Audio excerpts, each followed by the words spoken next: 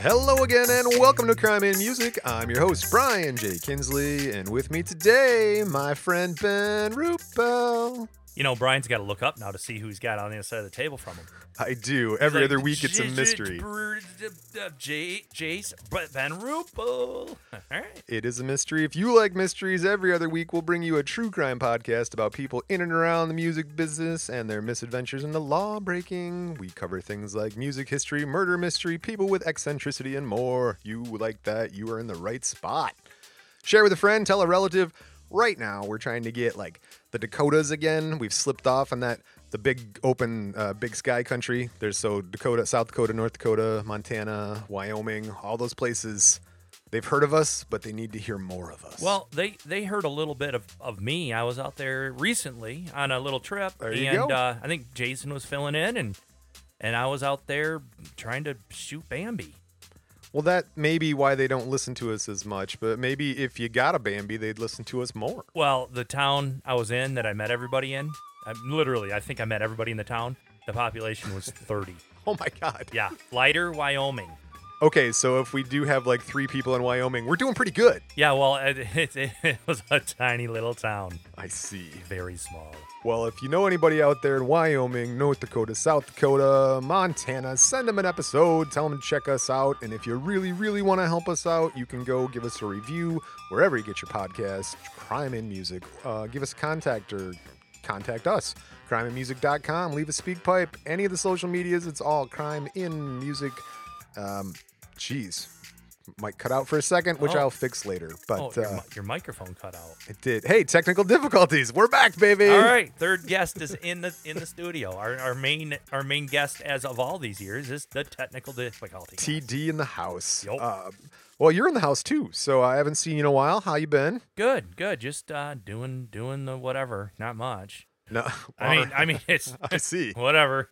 I had a buddy that I used to hang out with a little bit more. He lives a little ways away. His name's Pat, and I called him catching up. And this guy liked to go. His thing was he works really hard. He still does. He does outside remodeling, puts windows and doors on houses and siding, whatever. I said, hey, what you been doing? And he's just like, I'm so fucking bored. Because all he wants, his leisure activity consisted of and ended at going out to the bars and restaurants. Going to the bar. And he's, in these COVID days, not being able to do that. He's like, man, I'm trying to date girls. What do I do? Just like have them over the house? I don't want to do that. That's terrible. I'm bored. I just told my wife that the other day. I was like, you know what? I miss going to the bar now. Like, just heading up to a bar, standing at the big wood bar thing, getting a beer. I miss having the option. What? Yes, choices are nice. Yeah, I like to pass the bar and think if I wanted to, I could go in there. I can't do that now. I could go in there if I wanted to. I mean, I have to have a key. They're all closed. I don't want to. Or you have to just get your takeout. Just linger real long at the bar and lean. I know one. You go in. Like, what are you doing? I'm not naming names. I think I may have.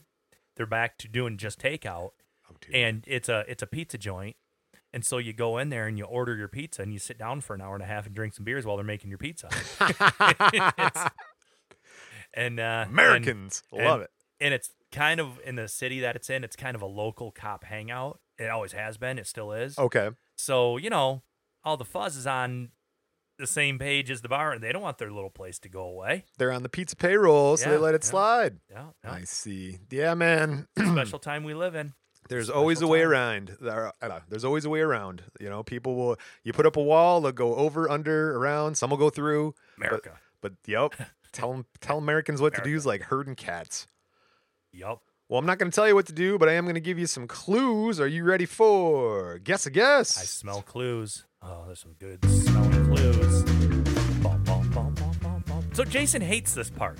It causes him great tension, he says. That's the only reason I show up. It's like I am stressed. This is the equivalent of like scratching a lotto ticket, because I know sometimes I can get it. Yeah. And sometimes I've never even heard of the person. So let's start out there, Brian. Oh, have you heard of this person? Have I ever heard of this person? Absolutely. Okay, now I'm excited. Now I know there's a winner in the pile of tickets. Always. All right, you ready? Yes. We talked about this before we got on the mics, but Bob. Okay. Bob. Kid Rock. God damn it. Nailed it. Holy shit. Holy shit! Nailed it. Yes, you did. Right off the first one. So just for the academics, we'll go through the rest of the clues. We have Bobby Shazam, Kid, which I assume That you would've would've- given it, yeah, Mr. yeah. Rock, the Devil Without a Cause, the American Badass, the Detroit Cowboy. Yeah, I think about 66% of those I would have been able to hit it, but I got it on Bob. That's pretty Yeah, good. that's really good, Yeah. man. So we'll put that in the win column for you for sure. For Strike. sure. You got that's a strike. That was first pitch home run. Playing a lot of bowling on my phone lately, so boom, no open frame for you. All right, so we got Bob Rock, aka Kid Rock, January 17th, 1971, born Robert James Ritchie in Romeo, Michigan. All right, yeah, that's a nice little rural town here in the Metro Detroit. Yeah, it's north of Detroit a little bit. A little bit, yeah. Yeah. No, we got local kid here this time. Yeah, yep. So he's got parents William Ritchie and Susan Ritchie, his mom and dad. His parents. Sarah Wow. Jessica Parker decided to join us. That's so nice of you, Sarah. I didn't even see her here. Out of here, Sarah. Get out of here. Go. Brian accidentally hit the soundboard. Got big knuckles. It's funny. That'll actually come into play in a minute because, as I said, his parents own multiple car dealerships. Ritchie Chevrolet, you've seen the commercials. Oh, really? I did Uh, not know that. Yeah, dots together. Me too. I was like, wait a minute. I was like, Hmm. you're from the trailer park? I don't think so. We'll get there, guys. He was raised in his father's 5,628 square foot home on 6 acres, where he regularly helped his family pick apples and care for their horses. Yeah, So, in Romeo? yes, it's in Okay, that because area. I kind of know where he lives now, and I was just there yesterday. It's actually for sale, or was for sale a while ago. His if place. you wanted to buy, Yeah. It's not hard. I mean, drive right past it. There it is. That's where Kid Rock used to live. It's a nice spread, man. There's like a big, like drone footage of it, and there's like a huge house, like I was just saying, like 5,000 square foot and 6 acres and horse paddock and Yeah, he's tennis courts. for as big of I would call him a big celebrity. I mean, throughout the years, he's Oh, yeah. been on the radar constantly, mixing it up with a lot of other people, having girlfriends, and why wasn't he? Was he the one that was going out with the hot chick? We'll get there. Yeah, okay, Don't I know worry we'll get about there, it. but- Yeah, yes is the answer. But for I guess as big of a name as he is, he's also rather approachable. Yeah, apparently he'll talk to anybody. Yeah, and he hangs out at local bars still. Yeah, you're not supposed to do that with these damn restrictions, but Well, I mean, not still COVID, but I mean, I know if, what you're saying. if you go downtown Clarkston, there's a couple places that he'd go. He might be there, I have heard this. and there's a place up by Jason's dad's cabin. Uh, Did you ever hear that story? No, hit me with it. What's give him the town that's a Rose City? I think? Outside, yeah, Rose City, just south of Mile, whatever, little Oh, podunk up north area. Lake Osabo. Asabo Lake is where Yeah. Jason's dad's or this family's got a little cabin. Go Well, say just- hi if you're a just fan. Down the road a little further, I can't remember the name of the lake, but there's a bar on this lake, whatever, like the Roadhouse or whatever the name of the bar is. The cooler. But he would come in there, and he would then at some point have to say, okay, shut the doors. Too many people started showing up because people are calling people going, hey, Kid Rock's here. He'd get up on stage, start partying. Oh, and geez. they would make him, like kind of close the doors and we got too many people in here already. Right. And he would buy people beers and shots and play guitar and just kind of hang out and sing.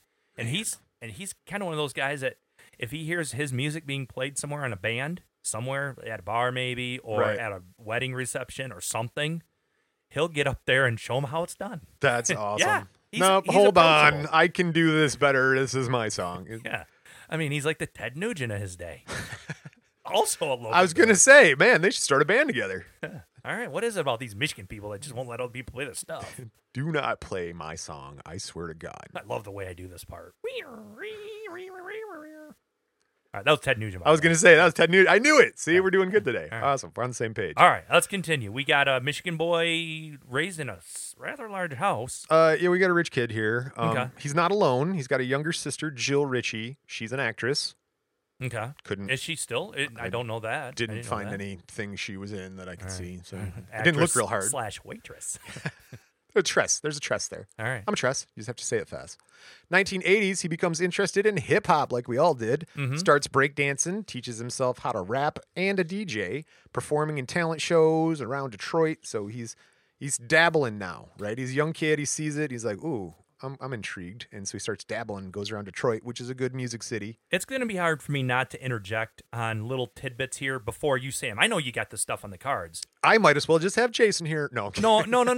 But he's a local guy, so No, I know. We've Right. heard a lot of this stuff. So Yes. I'm going to sit back and listen. This is great. No, you should tell me what you know, because again, Well, I had heard that he tried to get into the biz, and he went that route, yes. and he got shot down. Oh, it's about to happen. Yeah, and then he came back, and he's like, fuck it, I'm going to do what I want, and that's when he blew up. That's the second time we've talked about this. Maybe it's not just Americans. Maybe it is Michigan or metro area. We're just like, you know what? I'm going to do what I want. You can't tell me what to do. Leroy Jenkins. We just watched that video before we turned the mics on. Don't tell I him. don't It's know why funny. All right, go Late ahead. 1980s, he begins his professional music career as a member of the hip hop group The Beast Crew. The Beast Crew. Yeah, did you ever hear the Beast Crew? Me neither. No, I've heard of being screwed, but not the Beast Screwed. Beast Crew. Okay. There's some subconscious stuff going on Screwed. there. Beast Crew. Okay. During this time, he meets rapper D Nice. You ever hear of D Nice? AA round. Close. D Nice is an American disc jockey, beatboxer, rapper, producer. He does a little photography on the side. He began his career in the mid 80s with hip hop group Boogie Down Productions. Yeah. He's famous for discovering Kid Rock. That sounds like that might be So- his. Well, he still might do something big. He does. I mean, he's Okay. one of those behind the scene guys. We'll get back to him. Don't worry about it. All right. But anyway, he discovers Bobby. We're gonna call him Bobby. He discovers Bobby in 1988, and he gets him a deal with Jive Records. Mm-hmm. Now, see, eventually, these two sort of collaborate and do some things, and now you got Bobby being the opening act at shows for Boogie Down Productions. Okay, and the Boogie Down Productions probably had other groups, bands, people, things. No, I think that was actually the name of the group. Oh, okay. It wasn't like they weren't a manager. They weren't the. Right. No, Okay. it's like CNC Music Factory. It's not like a factory. It's a group. You're really yanking at my childhood from under me here, Brian. You're telling me the Burlington Coat Factory doesn't have a bunch of people in the back sewing coats together? I worked there. I can guarantee you they don't. I think we've talked about this. I was plainclothes security. I had to watch the leather coat department. Staring at people. That coat looks like shit on you. Well, they had some of them had like wires all run through them, so you could kind of put it on, but you had to stand real close to the rack at the same time. Had to kind of use it as like a puzzle to get it off the mannequin so you could try it on. This is natural. At this time, he's opening for Boogie Down Productions. Bob begins professional association with producer Mike E. Clark, who, after some initial skepticism with the idea of a white rapper, found himself impressed with Bobby's energetic and well-received performance, where the artist, using his own turntables and equipment, actually made his own beats. He demonstrated a bunch of skills on the ones and twos for Clark. So the guy's like, you tell me you're going to show me a white rapper kid from Detroit, a rich kid from Detroit who raps. Oh, this sounds great. And then this kid lugs in like turntables, and he's got his like scratch and fader and like a little flipper switch, and apparently turned it up, man. Well, it's not like a lot of people come out of Detroit. White rappers from Detroit, that just never happens. It's not a thing. That doesn't happen. I mean, name two. I can't. We'll get there. All Don't right. worry. So Mike Clark, this dude, we talked about him. He's also a record producer and a DJ from Detroit. He's known for working with people like the Insane Clown Posse, Prozac, and Mickey Avalon. So Mike Clark, isn't that also the name of the DJ that was on the morning show on the Riff? It is, Drew and right? Mike? Drew and Mike. Yeah. Yeah. Drew. Baby. No, well, that was Arthur P. Yes, well, no, I know, but I'm just But for yeah, people Mike nationally Clark, might who's, recognize. R.I.P. What the hell was that? What was the name of their show? Their Drew and morning Mike show. That was it? Yeah, Oh. Drew and Mike morning show. Was Did this- it for years. Mike Clark. This is a tangent. Not the Mike Clark you're talking about. Mike Clark he was like a shop worker, a line worker for Ford or Chevy or some shit. Oh, right. I know this story. and he would call into the morning show regularly and just give them the business or whatever. And he became kind of that personality that would call in, and they'd always let him through on the lines because he's funny. Right. Well, then one half of the Drew and whatever the show was, the Drew's partner, was sick or had to go on vacation or some crap. So they had Mike come in. Oh, no. He never left. Yeah. See, that's the thing, guys. Now we need one of those, first of all, someone to come in who's funny. And then when they replace one of us, they never leave, and the show is successful. Brian's still looking, so if anybody has their resume polished up, go ahead and send it to him to crimeandmusic.com. Yeah, feedback at crimeandmusic.com. Any demos or audio reels, we'll work you in the show. Yeah, we're looking for our Mike Clark here. Well, this Mike Clark, he was kind of cool also because he worked with people like George Clinton, Patti Smith, a guy named R.L. Burnside, and others. So like Bobby Rock here. So he was doing. He had his finger on in the mix. He was doing stuff. Kid Rock's or Bob's getting on board with him. Yeah, Okay. yeah. Basically, Bob found a guy who is going to take him a little farther than what he's got so far. Yeah, he knew people. Right. Okay. Oh, we got a quote from Mike Clark about Bobby. It says, quote, I cut his demos as a kid before he got signed in 1989. I was working with mostly young black teenagers then. I didn't know he was white. We caught each other off guard when he came in. Oh, so he was doing work for him, never met him in person. I thought, yeah, sure, a white guy's going to rap, but he shut me up. He had his turntables, he had beats, his stuff was already written, he had his shit together. He blew me away. He was very confident. He had a high top fade, very sharp. You could tell right away he wasn't bullshitting. He had shiny little Casio keyboard. He knew exactly what he was going to do. He took those demos, got a deal with Jive. Okay, so he didn't know that Kid Rock or whatever Bob was white before he had heard his stuff. Right. All right, that's cool. 1990, with the help of D Nice, Bobby signs with Jive Records at the age of 17. He releases his debut studio album, Grit Sandwiches for Breakfast. Now that was on the R&B side of things, correct? This is not. But this is like rap. Yeah. Yeah. Okay. Oh, wait, yeah, R&B is rhythm and blues, not rap and blues. Well, I mean, whatever. Got Poppy, sort of not. Well, all right, continue. Not what we know today as the typical Kid Rock. Oh, no. sound. Yeah, Yes. correct. We'll get there. Don't worry. All right. Right now, he spends his teen years playing East Side house parties. He's making connections on the hip hop scene in Detroit. And this Grits Sandwiches for Breakfast, this album, it's his Beastie Boys sort of inspired record. It's all like rowdy and like boasting. He's talking about how cool he is and everything like that. At 17, he's got a lot of street cred, I'm sure. Well, dude, he's like, and I'm up in Romeo with my horses, going to college, taking a bunch of courses. So, did you say East Side house parties? Yes, I did. Okay. I guess that's funny. Well, I mean, the east side of Detroit's always kind of been the more money side of A little Detroit. bit. Yeah. Well, that's true. Okay, I see where you're going East there. Side house parties. He's not south of 8 Mile, I'll tell you that. No, he was not south of 8 Mile. All but right. we're coming close. So, Jive books Bobby on that year's Straight from the Underground package tour with Too Short and others. He basically gets a national audience shot. Okay. So, but we got beef. Oh, beef early. Beef, yep. According to Bobby, the contract with Jive Records resulted in a little bit of animosity from fellow rapper Vanilla Ice. Oh, really? Oh. Another one. There's Bob- only room in this world for so many white rappers. You just got the one, man. I can't think of any other ones. Bubba Sparks. Okay, I think we've run out of white rappers in this world. Now I'm pretty much what's his name? Smo. Let's see. Who else? Informer guy. Oh, you're right. Snow. Snow. That's Snow. I said Smo, who is a different rapper, the southern guy, but Snow is a northern guy. So yeah, who else we got? I can't think of any others. All you white rappers in history never gonna be like him. Let's see here. Yeah, okay, so basically Bobby here is saying like that he felt that they should have signed with Jive instead of let's go back to this. Hold on. Vanilla Ice he didn't want him to be on the same label?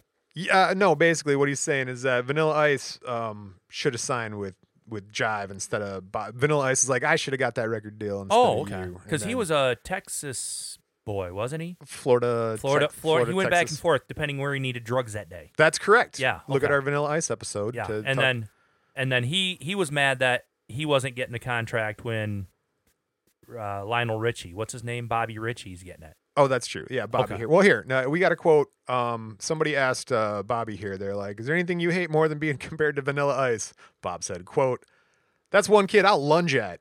I don't care how much security he has. I'm going after him. He embarrassed a whole generation of white rappers. It's impossible for any white guy to rap without hearing his name. which is 100% true. Oh, white rapper, what are you, Vanilla Ice? Ding, ding, ding, ding, ding, ding. You just kind of threw everybody in the same pile and then had the bus run them all over at the same time after those Vanilla Ice days. Because, I mean, that song was enormous. Huge. Yeah, and then it just was, I don't want to say he was a one-hit wonder, but his one hit was so big he could never live up to that again.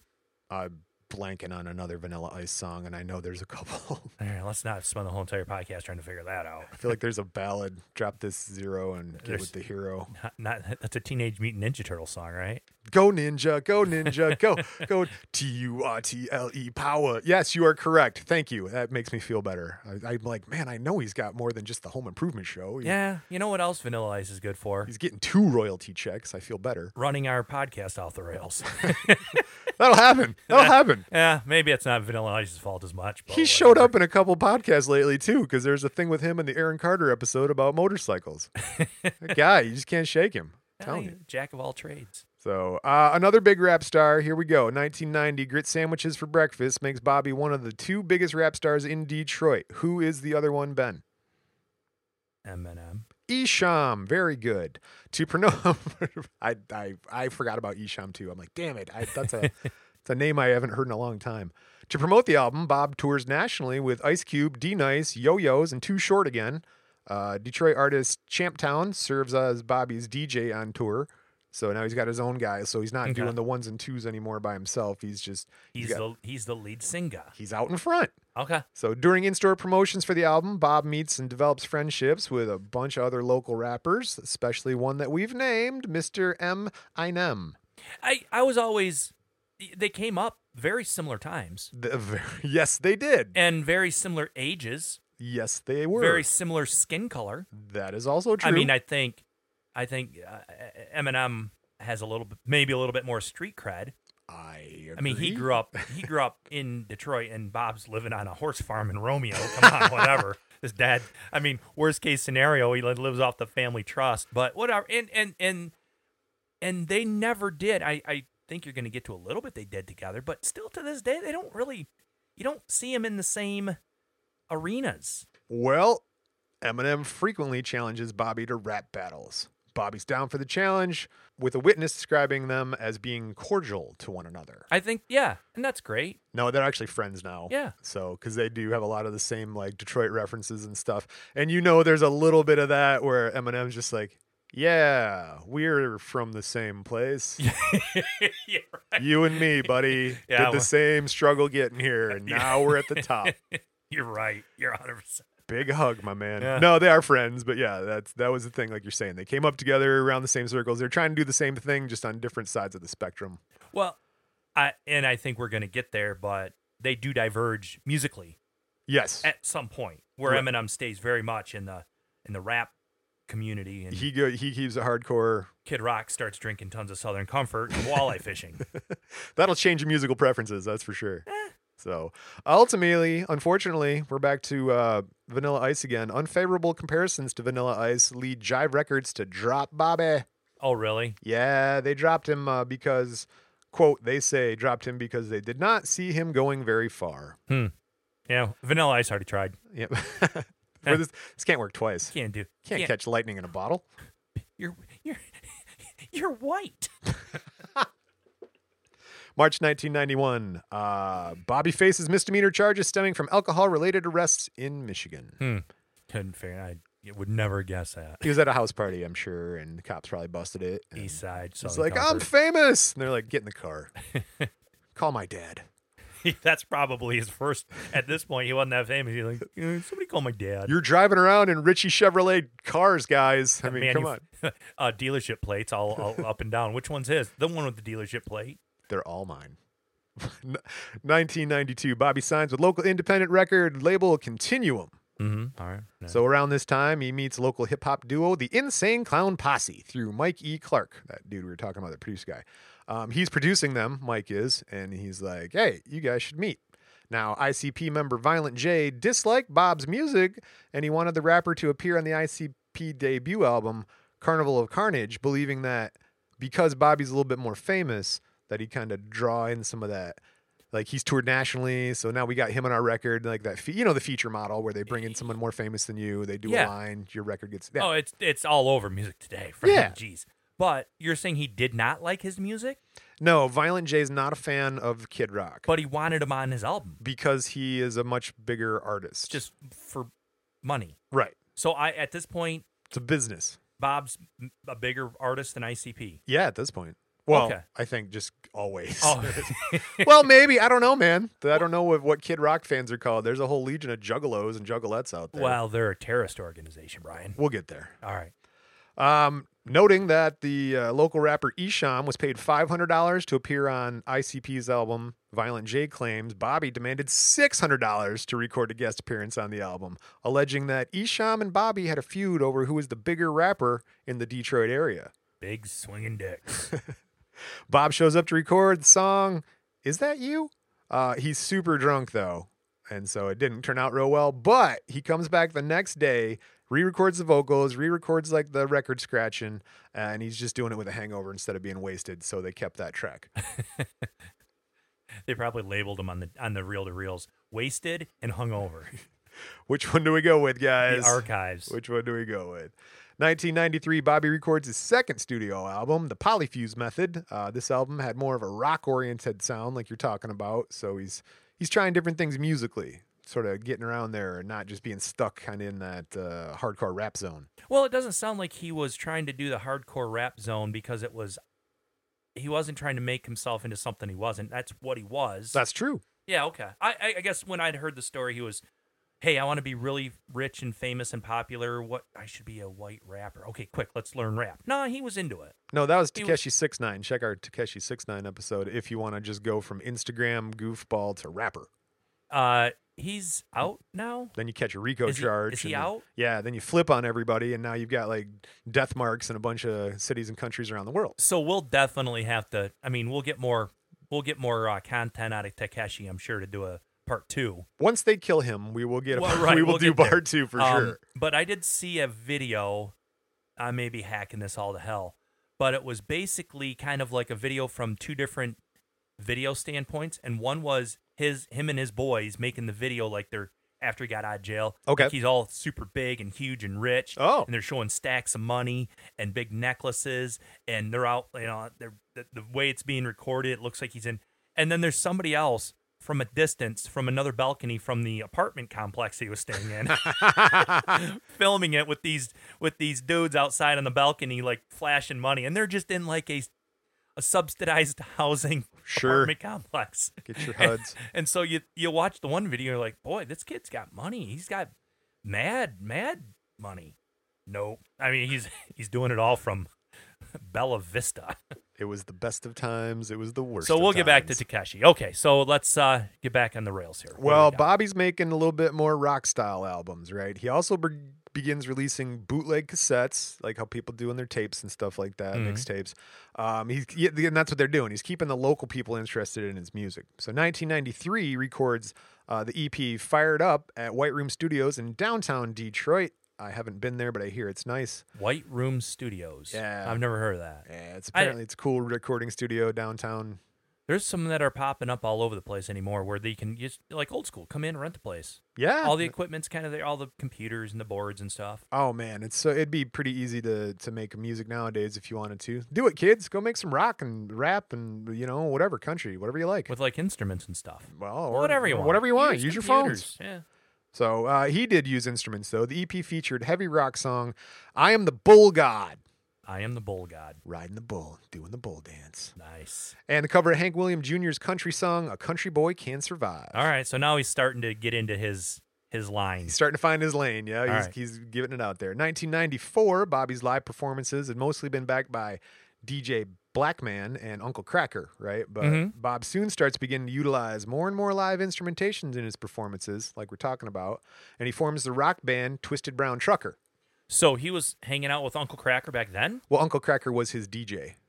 Like, Oh. he started doing the DJ. That's why Okay, Uncle so Cracker. but way back then, because they still do stuff together today. Yeah, occasionally, yeah. Right? Yeah, Yeah, absolutely. Like I think I saw them in a music video together or something. I don't know.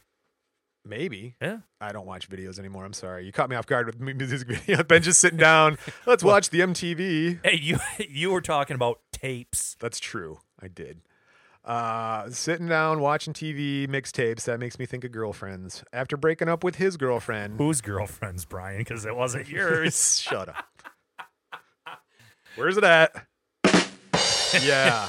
Thanks, man. Yeah, Brian and I maybe weren't the coolest dudes when it came to the ladies back in the day. No. Unlike today, which we just gotta always have a stick to beat them off with. I would have looked cool Beat in 'em Facebook and social media, back in the day, but it would have been that fake sort of cool. They're like, oh, he's got the long hair in the band. That guy's awesome. Like, We also went to school with like 10 girls, so it was the Yeah. same 10 girls for 15 years. Yeah, no, right. When you've seen somebody eat glue and throw up, you're like, I know you're cute, but You did a sneeze puke once in church. I'm out. that's not good.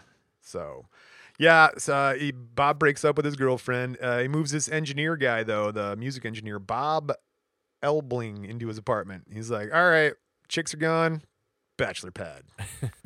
During a recording session with Mike Clark, the producer discovered that Bobby, he could sing real well. And he's recording, and he starts singing this song, Billy Joel cover. He starts doing, it's still rock and roll to me. But Bobby was singing, it's still East Detroit to me. Just change it to anything your local people will like. It's still San Francisco to me. Yeah. Did Still he ever Toledo to me. I'm trying to see if we can do it with all of them. did he ever write a song in his career that took an old song and then just referenced Michigan stuff? Hold your horses there, buddy.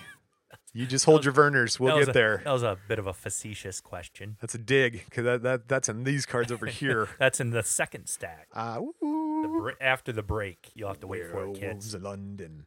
But anyway, so Bobby's singing Still Rock and Roll to me, and this dude, Bob Elbing and Mike Clark, are like, he can sing too. Like, he does the DJ, he does the rapping, and now he can sing. Like, Bobby, you got to sing a little bit more on your records. So he's getting encouragement for these instruments, using the band, singing instead of rapping. So those first two albums, he wasn't doing voice? He wasn't singing? Just rap? Oh, he was, okay. He was making noise with his mouth, but not singing. Yes. Okay. All right. If you're going to define it that way, what I don't know. you think rapping is singing? It's the same? I don't know. I see. Well, through extensive promoting, including distributing tapes and consignment at local stores, giving away free samples of his music, Bob develops a following among an audience. Sorry, Michelle, that was weak. I apologize.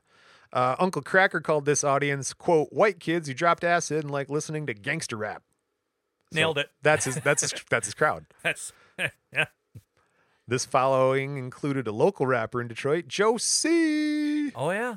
who had been attending Bob's concerts as a fan, but upon meeting him, he's invited to perform on stage as his hype man. He was a little dude, right? Yes, he was. He died, right? He's a little person, and I'm sad. hold on, we'll get there too. Now I'm Jeez. sad. You're wrecking cards. You made me sad.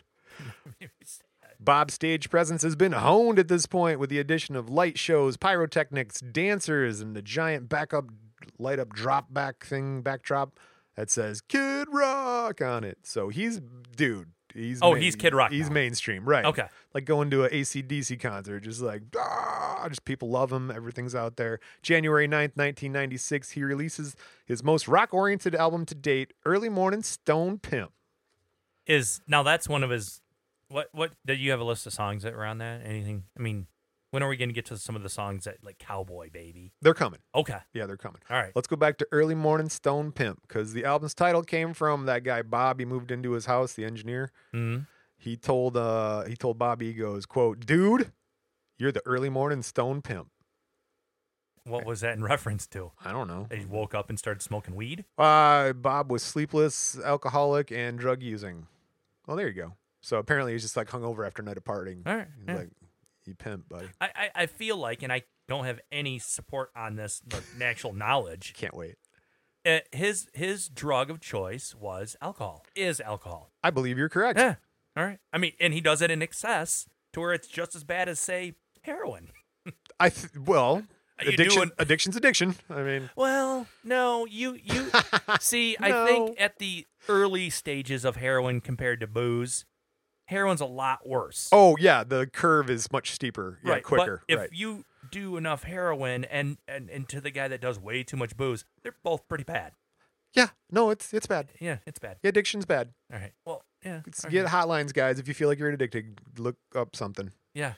Google it. There you go. All right. Okay. Talking about Googling it, because you don't know. We don't know how many people bought that Stone Pimp album because Bob distributed it himself. He claims he sold 14,000 copies. That's what he had to tell the IRS. Right. Getting a car from my family, quote unquote. They sold it to me for $100. No, you think so? I mean, I would say bigger if it were. I'd been like 25,000 copies, baby. Oh, you think he would have lied bigger just to sound bigger? I would think, right? Well, if he's distributing himself, I think. I don't know. I don't know. He's a rich kid too, so he kind of does know. Like he gets the business thing and numbers and like how to quantitate. I guess value. I don't know. I'm putting it through my filter and thinking if I'm selling something myself and I don't have to really claim it all on taxes, there's a sneaky. No, I'm not saying I would, Brian, because I love to pay my taxes. I love to give the government as much money as I can. Oh, sure. But there's a part of me that would think, if I don't claim everything, I don't have to pay taxes on everything. Don't have to pay taxes on it. But maybe 14,000 copies wouldn't render that much money to have to pay that much taxes, so that wouldn't be worth lying about when you could save 14,000 to make yourself sound bigger. 14,000 seems like a large number. I mean, it's not. What's a gold record though? $1 million or something? You gotta have a lot more than that. I believe that's so. correct. It is a small number. Gold records are $1 million, I believe. Yeah. Anyway, well, 14,000 copies. He's there, but working for yourself, like you say, it's a little difficult because you got to do all the numbers and stuff. Well, 1997. He probably couldn't sell. Literally, he couldn't physically sell that many more than that because it takes a long time to dub a tape. Play record, and then you got to hold them up to each other real well, close. I feel like he was rich enough to where his dad had one of those double-decker tape players. Oh, for him, yeah, two-decker. So you could hit play on the one side and then play record on the other side. Yup. But it still was all real time. You had to wait. It wasn't like No, you're right. That'd be a long time with 14,000 copies. Oh, I got to go back in the house and switch the tape. Got his pencil out, drawn in the cover art on the tape. They're blank. Labeling it as neatly as he can, trying not to smudge it before the ink dries. Oh, man. Mom, where's the white out? Bobby, did you make another mistake? This is taking over the kitchen table.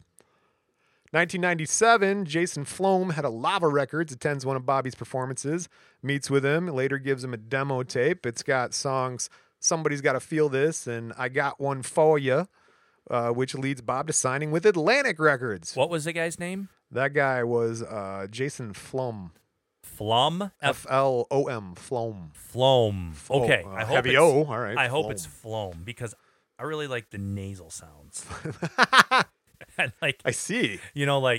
Anytime you really got it, like the word brome or layering. I like the nasally sounds. Brome. A brome Cadillac. I will say I've gotten out of my Kardashian phase, but man, I'll let you enjoy that for a minute. Well, I'm glad that you ran the full gamut, Ryan. I tell you, but I like the way Kourtney Kardashian talks. She's just like, nothing. We're just hanging out. I'm like, it's a vocal fry. I get it. I know, but I like it. The thing that Nicole Richie and Paris Hilton did. Who, by the way, I am a huge fan of Paris Hilton. You know that. I mean, come on. Yeah, her movies are great. No, I did see where she claimed here recently that check our Paris Hilton episode out. I'm sorry, I forgot we did that. I think Britney Spears. Okay. No, maybe it was Nicole Richie. Whoever claims that they invented the selfie. Oh, right. I believe that. I think it was Paris Hilton who claimed. Check our Paris Hilton episode out. I do believe she does claim to invent the selfie. Oh, did you have that on that episode? That was Jason. I listened to that correct. with you and Jason. That's that was Jason one of the early episode. Jason ones. So that's first. But regardless, or as my wife yells at me for using this word, irregardless. That's not a word. That's a very flammable and inflammable statement. I believe her that she invented the selfie, or as she called it, the selfie. The selfie. Well, Bobby doesn't do selfies. He actually doesn't do any social media. He's like, I don't know how to face tweet or anything like that. No face tweeting. But what he does know how to do is sign record deals. So as a part of his record deal with Atlantic, he gets $150,000. Oh, so that was a big one. That was the one. Oh, it's Atlantic Records, man. We done it. We did it. Well, but to put it into context, $150,000 was big to him then, but today that'd be, well, No, whatever. but man, you're starting out and all of a Yes, sudden you yeah, sign it's with a huge. major label and stuff That's like that. Absolutely. It's enormous. What's the first thing you do? Go get coke and hookers. Yes, September 1997, Bobby's facing misdemeanor charges stemming from alcohol-related arrests in Michigan again. Coke and hookers. He does like coke and hookers. He'll call them dancers, but he's now fully developed his stage persona and the musical style that he wants to go to. He's got kind of this redneck shit-kicking rock and roll rap sort of thing going on. Mm-hmm. Right. Very Michigan. Right. It actually is very Michigan. And here's where you wanted to go. He puts out his fourth album, studio album, Devil Without a Cause. Yep. Back recorded at White Room in Detroit, but he mixes it out in LA. So extensive promoting. He's on the VMAs that year, 1999, on MTV. He's performing with Aerosmith, Run DMC. He performed at Woodstock 1999. Check out that episode that we did. I interject here real quick because I was waiting for this. I didn't want to bring it up until you said it. I figured you'd say the Woodstock. Yeah. Oh, okay. Yeah. Go YouTube his Woodstock, Right. and there's boobies everywhere Oh, on the YouTubes. I see. It just came across like a Facebook feed or something, and I'll watch a lot of music on my face.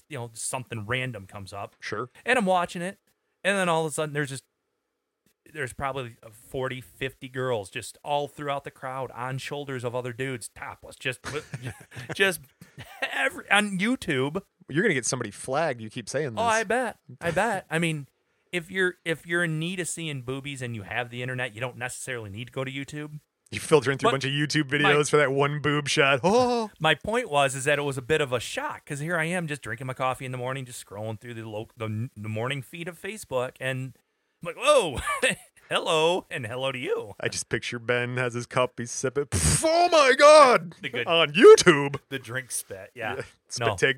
No, that was he did a fun concert. It looked like fun. Check out our Woodstock 99 episode. At that point, I remember Bob Rock said something about water bottles. So people just started chucking all their empty water bottles on stage, and there's just a shower of water bottles that come on stage at him. And he's just remember dancing through. Bah, with the bah. Oh, I got ahead of Having myself. a really cool coat. He had a cool coat, Pimp coat, like a pimp coat. big fur cheetah Yeah. pimp coat. It was I think red. I believe that's correct. All right. Well, we've talked about it. I mean, the dude, he nailed it. Devil Without a Cause sells 14 million copies. Yeah, he went from 40 miles an hour to 100 miles an hour real quick. Right. And Because he as, was doing a little something. as I was alluding to, the breakthrough hit single, Ba with the Ba. Yeah. Bang, Bang, dang, bang, bang, doogie, ding, ding, dingy, Do it. dingy, doo-wop, doo-wop, shoo-wow. Shoo up, shoo on, wanna, shoo up, shoo on. Ooh. My name is Kid. Kid Rock. That's the one. I'm not the voice guy, man. That's your I job. know. I know. You- I'm sorry. I'm not even doing voices this week with you. I feel intimidated. I'm like, oh, Ben hasn't been here for a while. I better keep it on the level. 1999. Speaking of on the level, Bob makes his voice acting debut in the episode of The Simpsons called "Kill the Alligator and Run," playing himself. Oh yeah, everybody's. You've made it. You've arrived. Pretty much, right? You are there if you're on The Simpsons back then. Him and Joe C were on there. Bob also appears in the comedy film Joe Dirt, starring David Spade. Yeah. It was almost that was funny because Joe Dirt was the not nerdy but the loser of that show. A lovable loser. Oh, yes. the lovable loser. Right. And then Kid Rock comes on. You're like, yeah, he's basically playing Kid Rock. Yeah. They look Right. exactly alike. It's the same guy. Just doesn't have his daddy's money. Joe Dirt, kind of stupid name is that? That was a good show. I was watching it, doing research for this episode, and I'm like, he's good. Like, he's good at because he does this one part. Joe Dirt and Kid Rock are after the same girl. Yeah, Brandy. Whoever that actress is, Amazing. very smoking hot. Yeah. very very attractive. pretty. Very yes. talented woman. Yeah, she's been But- in a few things. She got a big smile, like a nice smile. He's got Bobby here has to read like a letter that she left for Joe Dirt saying that she doesn't want to see him break it up. And he's just like, "Dear Joe, it's me, Andy." And he just does a really good job of like pretending like he can't read and stuff like that. But he's still funny about it too, because he's like trying to still be this big tough guy and is like, "Shut up, how I read," stuff like that. It was he does a good job. No, He I want to translates. go home and watch Joe Dirt tonight. I found a thing that all the rappers who transfer over to actors, I think we talked about this. It's a good lateral move, man, because all the confidence, all that stage presence you got to bring to sound like a badass jumping around at like a big cloud, Flavor Flav. Like that's a lot of confidence, man. And if you can muster that up for the cameras, you'll be a good actor. Like, they've all done it. I think there's a lot of big stage actors, or I'm sorry, big stage performers that could easily transfer over into acting. For sure. And as is with the You sound like me. A lot of words there that are unnecessary. As with the comedians that can go over into acting as well. Oh, right. Now, the ones that sometimes have a tough time with it are the professional athletes. Now, when I'm saying professional athletes, I'm talking the big one, the basketball, the football, the baseball. That's how I beat Shaq. It's tough. A couple of them will do it, with the exception of wrestling guys. They can easily go over into acting. Yeah. Acting stuntmen, right. Acting. No, but yeah, Peyton Mannings of the world, they're rare. Yeah, and he is funny. November 1999, Bobby gets back in his lane, releases his 5th studio album, Cocky. The album becomes a hit, spurred by the crossover success of the single Picture, a country ballad featuring Sheryl Crow. Yeah, I remember that. I downloaded all these on what was Napster. Napster. I stole every one of these songs. What was that man. one? It's, I saw your picture today. Yeah, and then I think, didn't she redo that with another singer? There's some different people that did lying next to her. This move introduced Bobby to a whole wider audience, and ultimately the most successful single on the album is Picture. It also gave Summer Lovin' a little competition at Guy Girl Karaoke songs because that's what happened. Oh, that's a big genre right there, guy girl karaoke songs. Huh? I feel as a narrow wedge, man. You're just like, summer loving had me a and then the girl part goes, and then you're like, well, okay, we did that. Now what can we sing? Picture by Picture Sheryl Crow and Kid Rock. There you go. 2000, Bob is nominated for a Grammy Award for Best New Artist, despite having been in the music industry for 10 years at that point. Well, you're doing good, Bobby. And he already had two. Like, this was his second big album. Oh yeah. Best new artist. I guess they just wanted to get him up on stage, man. As you alluded to, Bob's success, however, is marked by tragedy at this time in the 2000 with the death of friend and collaborator Joe C. Joe C. Yeah. Sorry, Joe C. Yeah, he was what's the correct term? Little person. Little person. He was a little person, and I think that and all the drugs and alcohol he probably shoved. Oh, I heard he was a partier. Yep. Yeah, he probably that didn't work with that little person build. Lived the dream though, man. Got on stage, did the rap. Yeah, he had a really fun period of life. Absolutely. A lot of. We're gonna have a fun period of life because we're gonna take a break. When we come back, we're gonna tell you more about Bobby Rock and boy. And remind me, I want to tell you the pontoon story. Pontoon story? About Kid Rock. You know I'm the Han Solo of pontoons. And on that, here's a studio mix of my high school band, 21 Days.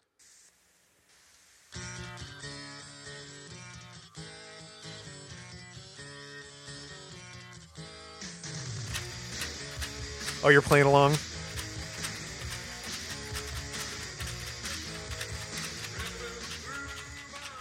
Want a mint?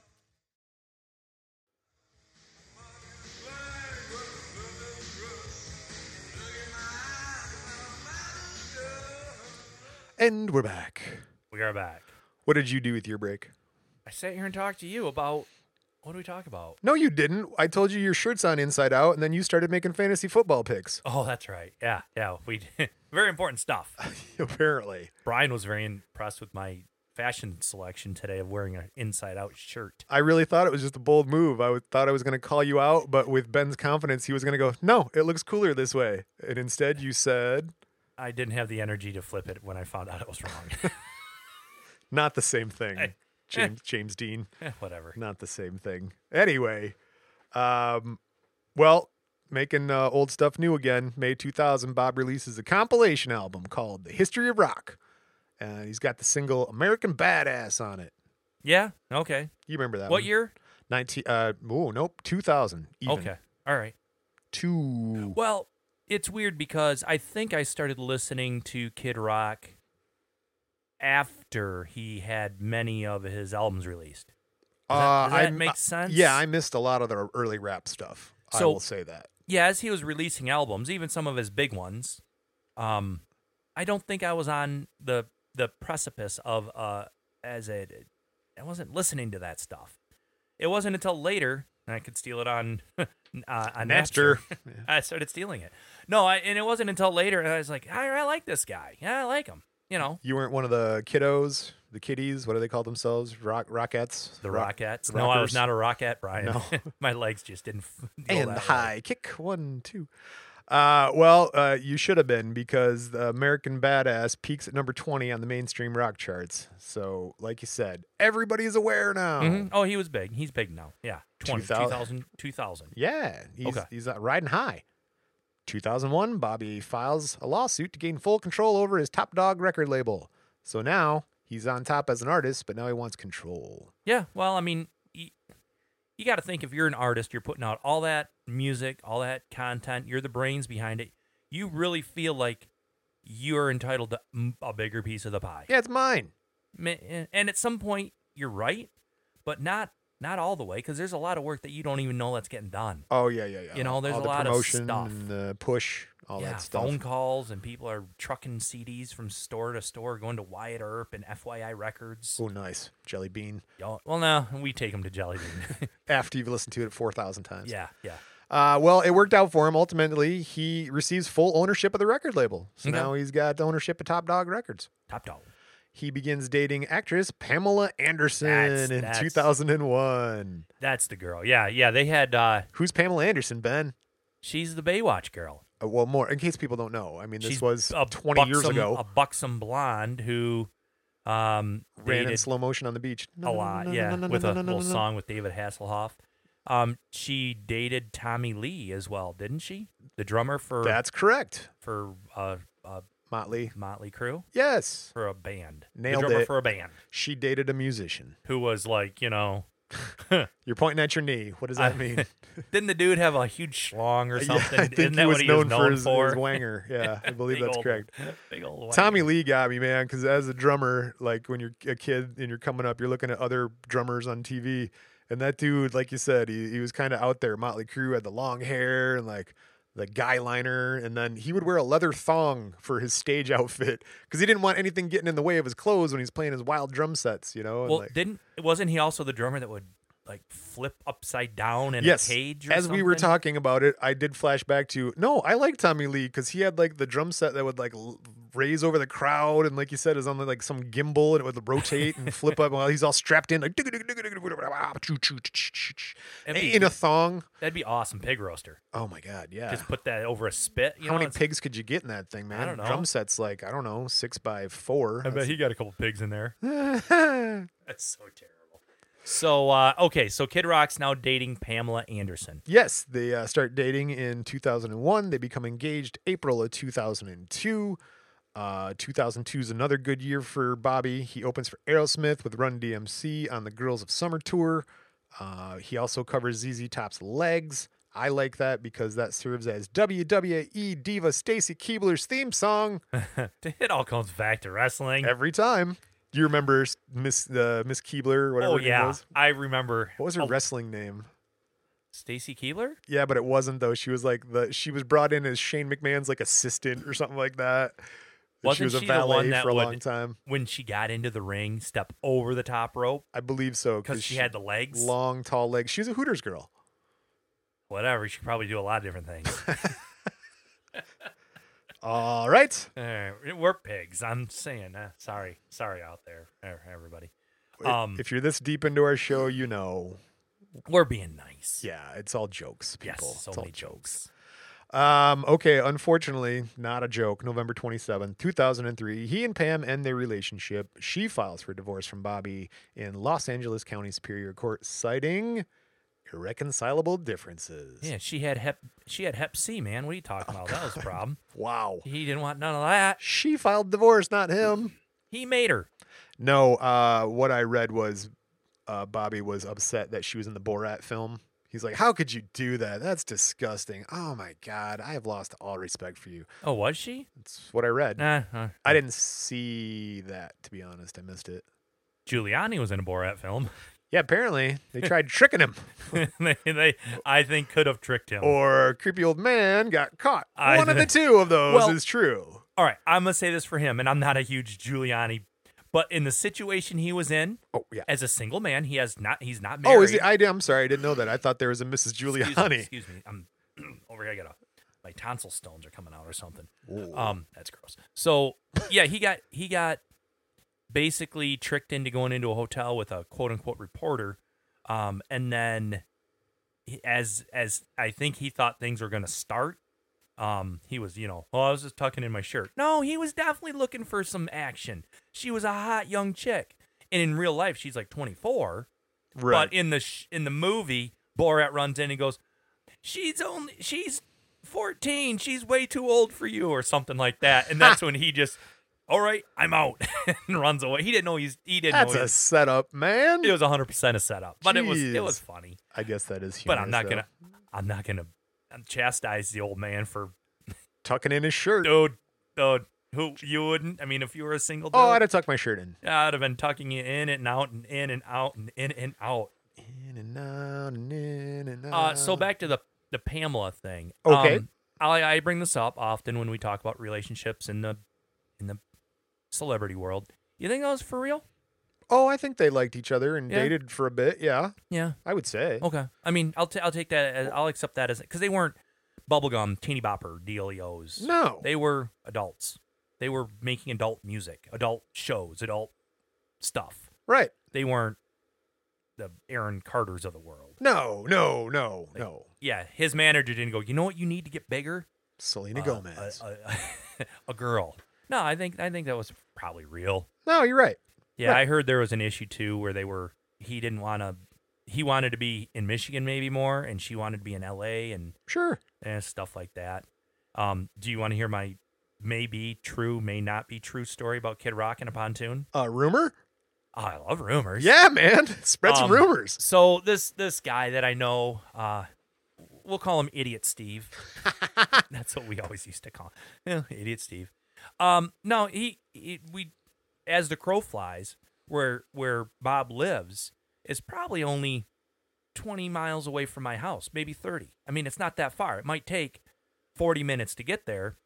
And the reason it takes so long to get from point A to point B is there's a billion lakes everywhere. You got to go snaking around lakes, like in dude. Fenton and Yeah, man. and Clarkston and all that crap. You think Minnesota's got lakes? Michigan's got friggin' lakes, dude. Well, yeah. So the area, it's not like there's a direct grid pattern here where you can just get to the house. No straight So, lines. anyways, this guy was out hanging out on his boat, and then pontoons will just be kind of like Idiot Steve's out there, and they just kind of come together, and people are just hanging out drinking Yeah. beers. You tie a couple pontoons, get Out. your flotilla. Maybe you're at the sandbar and the beach on a lake or dude. whatever, just having some fun in the summer. It's definitely a thing, and so the reason he ended up tying up to this other boat with his buddy was they knew each other, but there was this other guy in the boat too, and the Uh-oh. reason this other guy was on the boat, that's Bob.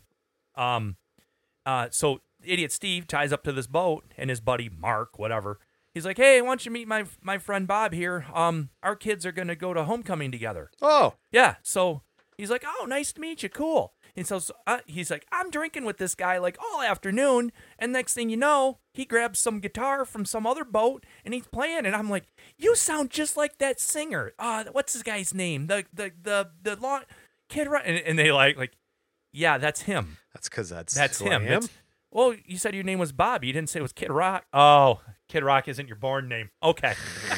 Wasn't born that So way. I mean, he was just casually hanging out with one of the bigger Wow. celebrity / music industry stars at the time. That's awesome. And the guy's just like, "Yeah, my daughter's going to homecoming with his son, or my son's going to homecoming with Kid Rock's daughter, or some crap." Wow. That was just kind of like, all right, you want another beer? Yeah, sure, okay. They were best friend. Did we just become best friends? That's pretty cool. Let's do karate in the garage together. Okay, and I'm gonna put a full disclaimer on this, That might not have ever happened. but yeah, and I'm gonna put another disclaimer on it. I'm gonna 100% believe that happened. Oh, I choose to believe that happened I in my choose world. what I was programmed to believe. Yeah, man. Why yeah, not? Yeah. So I don't know if that's a cool, but again, I think that goes into my thinking of Bob as being an approachable celebrity. Oh, I Yeah. would think so. Yeah, I think he's more common man than some, Yes. than most, I would agree. than all. 100% better than all other celebrities when approachability. So if you see him on the street, just go over and like start hanging out with him and put your arm around him and cough in his face and stuff. He'll be cool Yeah, with it. he's just like us. Yeah, that's how I want it. 2004, just like you and me, he performs at the Super Bowl halftime show. Oh, did he? It's a super controversial appearance, though, because the VFW, the Veterans of Foreign Wars, and this guy, Senator Zell Miller, they go after Bobby because he wears an American flag with the slit down the middle as a poncho. They took great offense to that. Quote from Zell Miller, seeing this ignoramus with his head stuck up through a hole he'd cut in the flag of the United States, yelling about how having a bottle of scotch and watching lots of crotch, Kid Rock should be tarred and feathered and ridden out of this country on a rail. I don't know why I made him country or southern, but I did. I think you're probably close. I think you're probably, whatever. I mean, do you remember that, though? I now can picture him in the flag. Yeah. But, I mean, he's still today. He's got the American flag. Oh, yeah. I mean, he'll bring it out and wrap himself in it and sing his songs. Yep. If it's not the American flag, sometimes it's a Confederate flag. I was going to say he had a bit of an issue with the Confederate flag, but he dropped it. He was like, all right, no more. We're good. Did he? Sorry. Yeah. He's like, I love black people. It's like, what are you talking about? Well, so. I do remember him getting maybe questioned about it at some point. Right. And a lot of people come into his defense going, no, this dude right here, he's a nice guy. Not racist. Not a racist guy. No. Well, Bobby is accused of desecrating the flag. And as we talked about, people got all up in arms about it. But this would be forgotten because at that Super Bowl, there was Justin Timberlake and Janet Jackson. Whoa, was that the same one? So there was what you might remember, a wardrobe malfunction, and Janet's boob got popped out because, well, Justin just pulled her boob out on TV, and everyone was like, Kid Rock, Bob, who? Janet's boob, dude. Yeah, I saw that. Did you see the halftime show? Can you believe it? They weren't talking about the flag. That's like when you're a kid and you do something stupid, and all you're praying for is that your older sibling does something even more stupid. Oh, please screw up even more, please, please. Or sometimes you'll even throw them under the bus. Yeah, I took a cookie out of the cookie jar, but Nick rode his bike down the road without asking. Nick, you're not supposed to do that. Bob releases his 7th studio album, Rock and Roll Jesus. Yeah, I don't think that one was as big in my head. Which is the first release to chart #1 on the Billboard 200. I was way off on that one. Selling 172,000 copies in its first week and going on to sell over 5 million copies. The album's 3rd single, All Summer Long, became a global hit, utilizing a mashup of Leonard Skinner's Sweet Home Alabama, Warren Zevon's Werewolves of London. If you learn how to play that chord progression, you can play 3 songs. Ah, woo, Werewolves of London. Honestly, I thought it was rock and roll. You can play probably about 1,000 songs. Werewolves of London, down, down, Sweet Home Alabama. What's the other one? His thing. All summer long. Catching walleyes from the dock. Yeah, sitting learning something begin to rock. By the clock. In the rock. Man, you had it too. All right. Catching walleyes at the dock. That's the only line I remember. That's the only line I remember. All summer long. Anyway, yeah, learn that. You got 3 songs because we would play a medley with that back in the band. Because the first song I ever chose to sing, like as a drummer, you don't get to sing a lot of songs by yourself. But I was like, I'm singing a song. So I picked Warren Zevon's Werewolves of London. And it became a smash hit. Anytime our band played it anywhere, everybody would be singing, ah, woo, werewolves. And I'm like, yes, I'm the best singer drummer ever. Take that, Phil Collins. That's a great song. It's a good song. And you get to say Warren Zevon. Yeah, and you get to then get your name put in the same category as Phil Collins. Well, right? Yeah. Yeah. What other singer drummers are there in the world that you've ever heard of? Exactly. Peter Criss from Kiss. Beth, I hear you calling. Did he sing while he drummed? No, he got on a stool and had a rose and went out in the center of the stage with a single pin spot. I'm the Catman. I know now more about Kiss than I ever have. There you go. All right. Speaking of knowing more about people, June 16th, 2005, Bobby's charged with assaulting a DJ in a strip club. What strip club? Well, back in February, Bob was up at Christie's Cabaret, an adult entertainment club in the downtown of Nashville. Oh, not in the Michigan here. No, I looked too. I was like, hey, where's Christie's Cabaret? Yeah, we don't have that many strip clubs in Michigan, and most of them are in Metro Detroit. What are you talking about? There's strip clubs everywhere. There's Deja Vu's in every city. There's LLT. There's Cloud9. LLT's for sale. You want to buy it? Yeah, we should. I just drove by it the other day. I was at the lumberyard. Crime and porn. We've talked about this before on the show. So, sidebar. Strip clubs? Yeah. Yeah. 100%. Let's do it. All right, I don't like. I still have a list of more strip clubs I could keep going. I don't like Mr. to- Cheese. I don't like to talk about COVID a whole lot in my life. I'm over it. I'm done. I'm not over COVID. I'm just sick of talking about it. But Big Beaver Road, there's no strip clubs on Big Beaver. dude.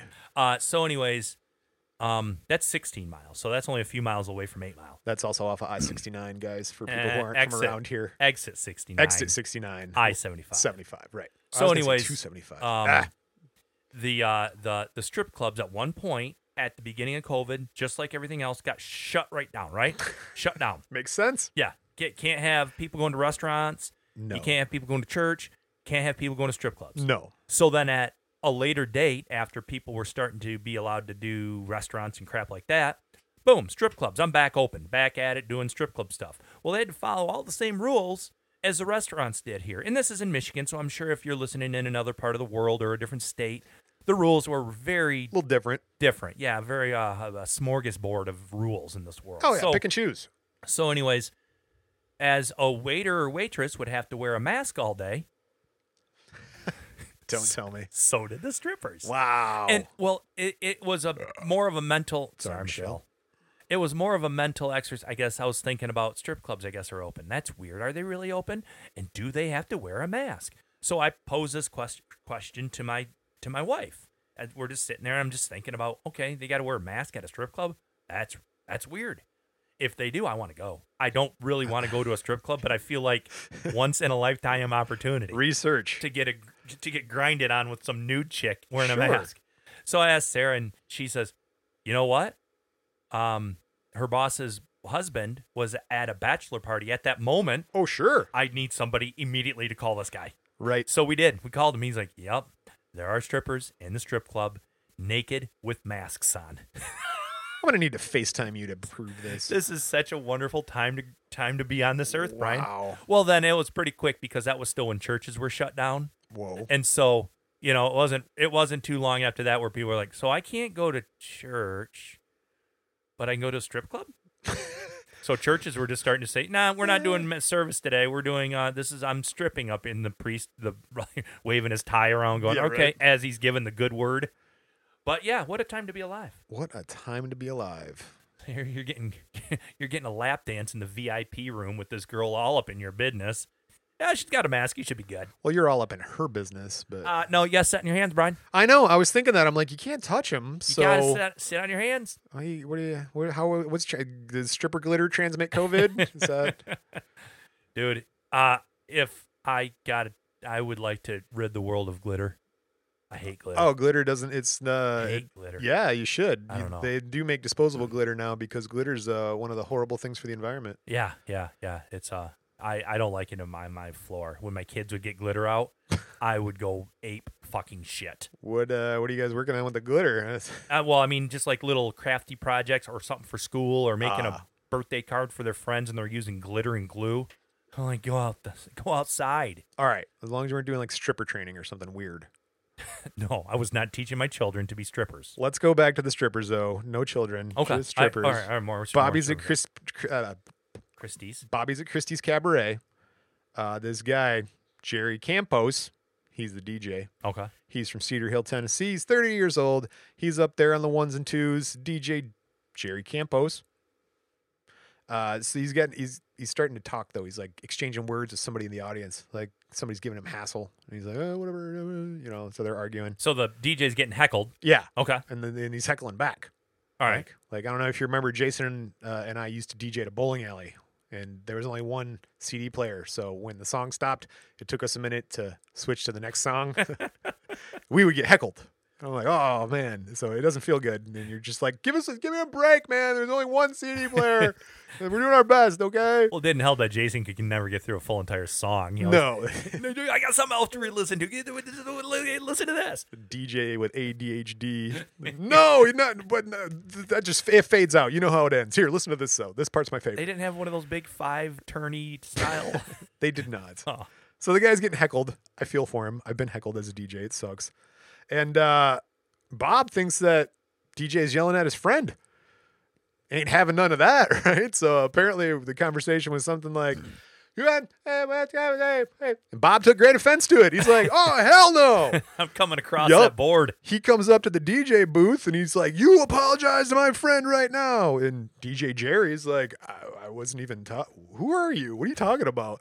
Bob punches him in the face twice. That's for reals. I mean, that's how it goes, right? TV footage from outside the club shows Campos with a big red mark on his face, and he's holding his broken eyeglasses. We got a quote from Bobby. They said I broke his glasses. Who? So The guy you just got done punching twice. Bob and another well-known entertainer, whose name will not be divulged because he hasn't been charged, they left Christie's through the back door. So you don't know who that is? I could not find it. I have no idea. Huh. Maybe Pamela. I don't know.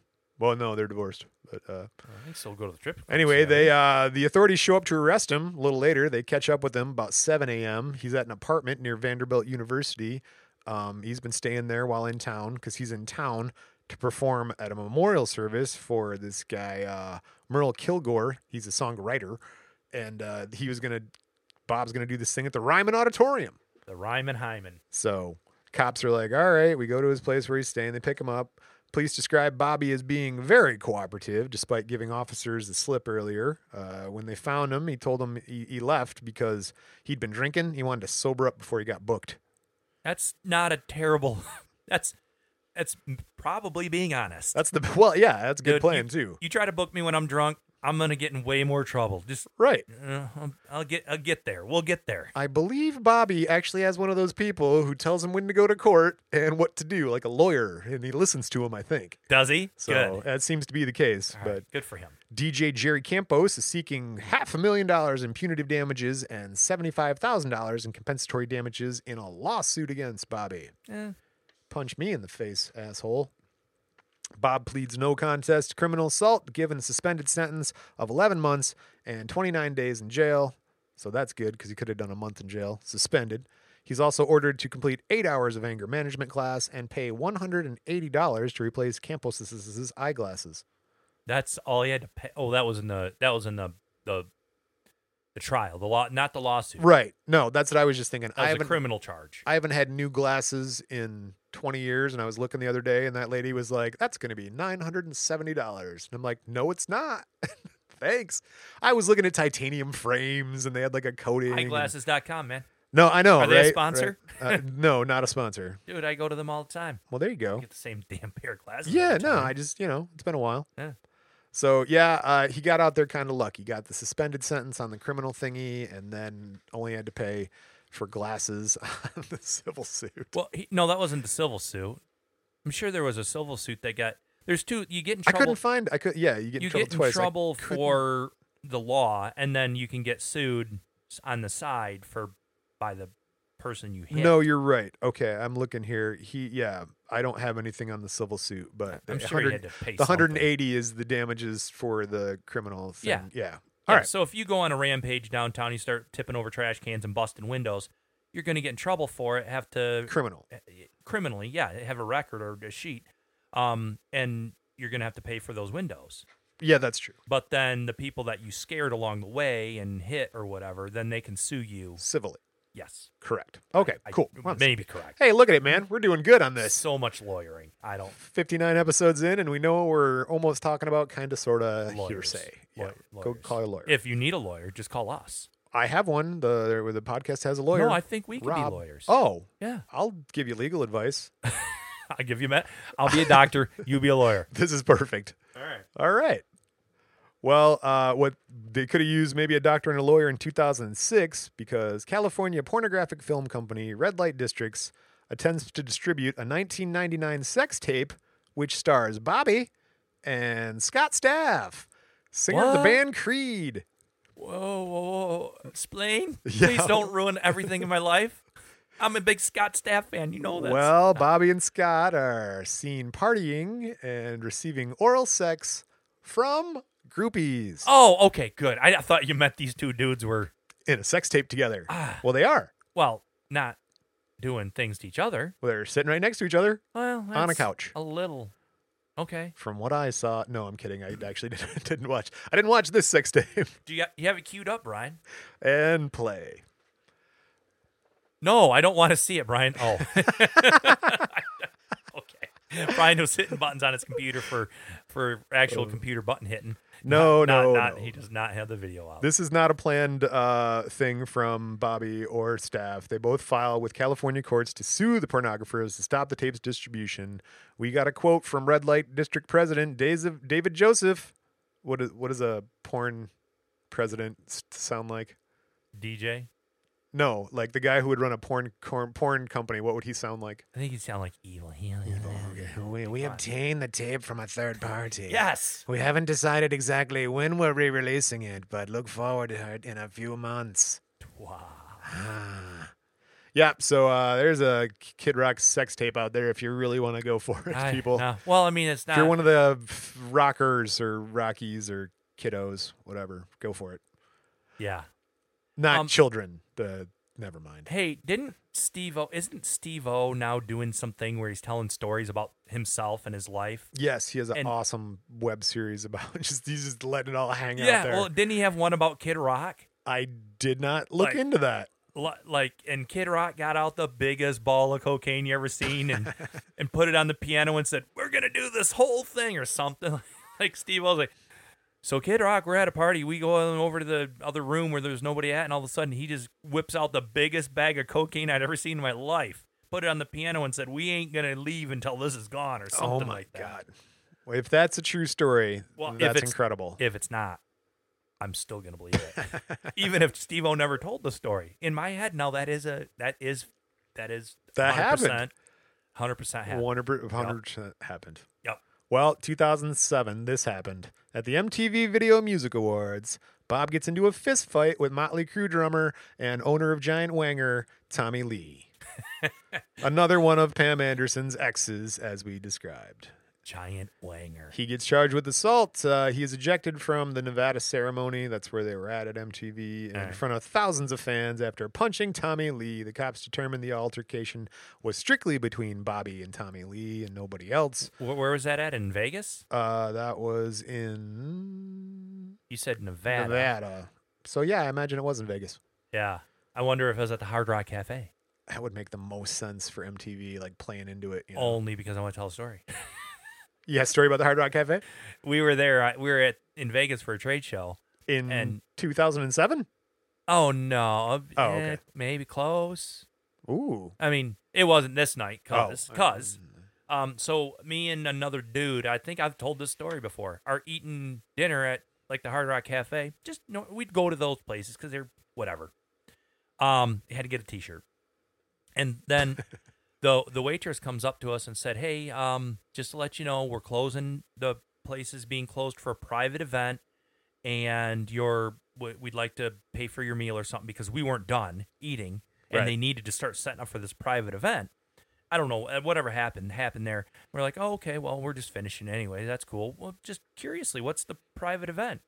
The VMAs were being set up in Oh! Yeah, and the dude I was with, a big perv ball. Way older than me. He was kind of a grandpa-ish figure. Oh, Lord. But he was a skeevy perv ball. And you know too many of those. Well, it was in sales, okay? So whatever. Oh, that makes sense. Yeah, so this dude all of a sudden had a hard-on. Like, he needed to be there for this. And he was trying to weasel his way in. I can't get out the fucking door fast enough. I'm like, get me out of here. People, gotta go. I don't want to be involved. Let's just go to the casino, baby.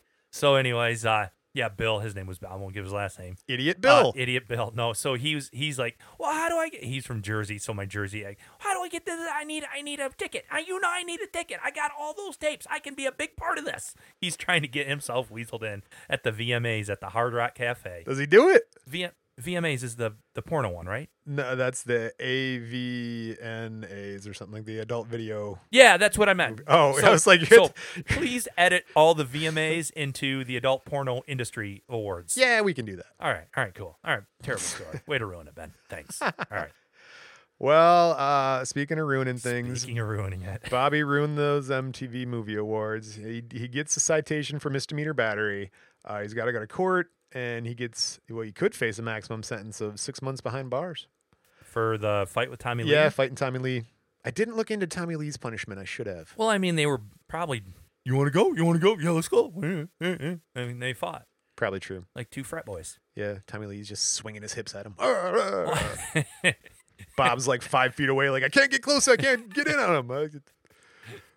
So you'd think that would get him straightened out, but a month later, he's arrested and charged with battery after fighting with a Waffle House patron.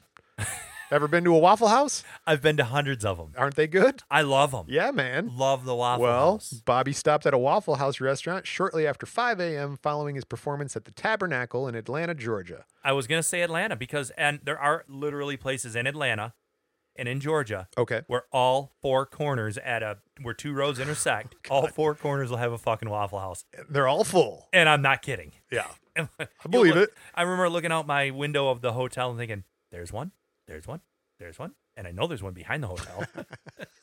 I'm actually staying in a Waffle House right now. It's the Waffle House Hotel. Well, the Caleb County Police Department, they said, quote, he and 5 members of his entourage were involved in a fight with a male customer inside the Waffle House. Guess he didn't get them scattered and smothered.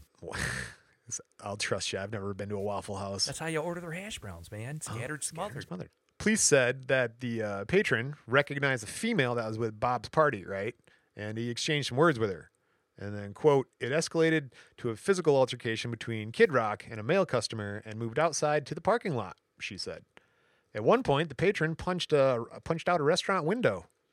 Swing and a miss. That's just how the things happen at a Waffle House. I've seen, you can look up YouTube videos of Waffle House fights, and boy, there's a lot. It's great. World it's so Star.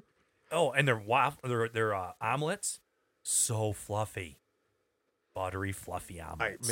Maybe, I don't even know what they would do. Put some of the pancake mix in with the eggs. I don't know. No, they use a blender like you'd use to make a Yeah. milkshake. Yep. They put their eggs in That's that the little things. metal cup. They put it up and they go, and then they hit the button. They walk away for 20 minutes.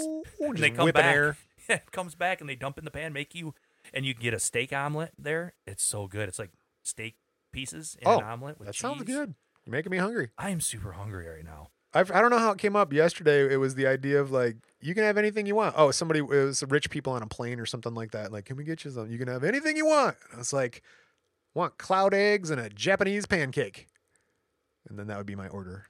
What is that? Well, cloud eggs are just like an egg, but they do something to where it's like one egg is like super big, like a bowling ball. It's all fluffy and like, I don't know, they run it through a strainer or something. And then a Japanese pancake is like a normal pancake, but they're about 2-3 inches thick. So yeah, I just want to Sounds try like a that. regular cake. Cake for breakfast. We just call it cake here. Yeah, you can't eat cake for breakfast. What are you talking about? Eggs, milk, flour. It's all good stuff. I know you can't have your pudding unless you eat your meat. No, that's true. Okay. I believe AC/DC just released a new album. I'm not kidding. Well, that very well may be, but that was not AC/DC. Oh, no. God, you're right. Who is that? That's Pink Floyd. Yeah. Yeah. But Sorry. AC/DC is getting ready to release a new album, and that was after their main, not the singer, but Brian Johnson. no, who was the dude? He had an ear problem. He had like he was going deaf. We talked about this. He had to stop. They had to stop touring because they had a lot of like problems that old men have. Yeah. And then he got his hearing back, so they're like, "Fuck it, let's put another album together." All right. Yeah, right. He was done. Axl Rose is filling in. Check out the Axl Rose episode. Yeah. And you're right. He did have a surgery or something, or stem cells or something, and now he's got his hearing back. He had some crazy And crazy doctor. I think it's he Brian used. Johnson because Bon Scott's dead. So Yeah. yeah, All right. there you go. All right. See, we can talk about music on the show. This is what we should do. Yeah, we can I pontificate know about and that. make stuff up. No cards. I researched. I pontificate, make stuff up. There you go. That's your job. Cops found Bobby left in his tour bus, and he was stopped about 2 kilometers from the restaurant. Kilometers at a Waffle House. Who's using kilometers down south? They barely know what miles are. I must have got this from a Canadian source. He and 5 members of his entourage are taken into custody, booked on a misdemeanor charge of simple battery. Police said the other customer was charged with a felony criminal damage to property. Okay. So that Well, he punched through the window. Oh, yeah, right. Swing and a miss, and then you got to pay the consequences. Bobby's released from the county jail on a bond at 5 p.m. He pleads no contest to 1 count and is fined $1,000, as well as being required to perform 80 hours of community service and complete a 6-hour anger management course. That seems like a lot. Do you think when the guy punched through the window, Bob was just trying to de-escalate the situation and he was standing there very still, and the guy came up to him and like got in a fighting stance? Okay. And I like then this. the guy, he like goes to punch Bob like right through the face, and Bob just quickly moves off to one side, Just the and he puts his hand right through the window. Bah! And then it happens again on another window with his Bah! other hand. His knuckles are all bloody. Yeah, and his knuckles are bloody, and then they make a Netflix TV show about it. I think they could. He's got. Oh no, that was the He's got to break a trophy in half, though. okay. I hope everybody's getting the Karate Kid I tried my reference here. best, Coach. Second place isn't that bad. All right. Let's continue. Sorry, a lot of tangents here. We're at a minute. We're at a minute and a half on this podcast. People are just sitting in their driveways like, are they going to wrap this up? I was promised an hour-long show. Right. Sorry, guys. I'm telling you, it's worth it. There's some fun stuff at the end. So just hang in there. Trust me. Sounds like your wedding night, Brian. Woo! Well, I don't have a tangent for that because Rick Rubin did not produce our wedding night. Probably would have been more fun. And there's a special guest appearance by Sheryl Crow and Bob Seger. Hell, that would have been a party. 2010, I'm talking about Bob releases his country-oriented 8th album, Born Free. And it was produced by Rick Rubin, and it did have special guests Sheryl Crow and Bob Seger. Yeah. Bob Seger's he just had his farewell tour, right? Was he dead? That was just like his 5th one. Oh, but whatever. Like a rock. 2012 also sees the release of Bob's 9th studio album, Rebel Soul. He said he wanted the album to feel like a greatest hit album, but with all new songs. That makes sense. I want these songs that people have known and heard for years, but new ones. Like Where Was the London? Ah, woo.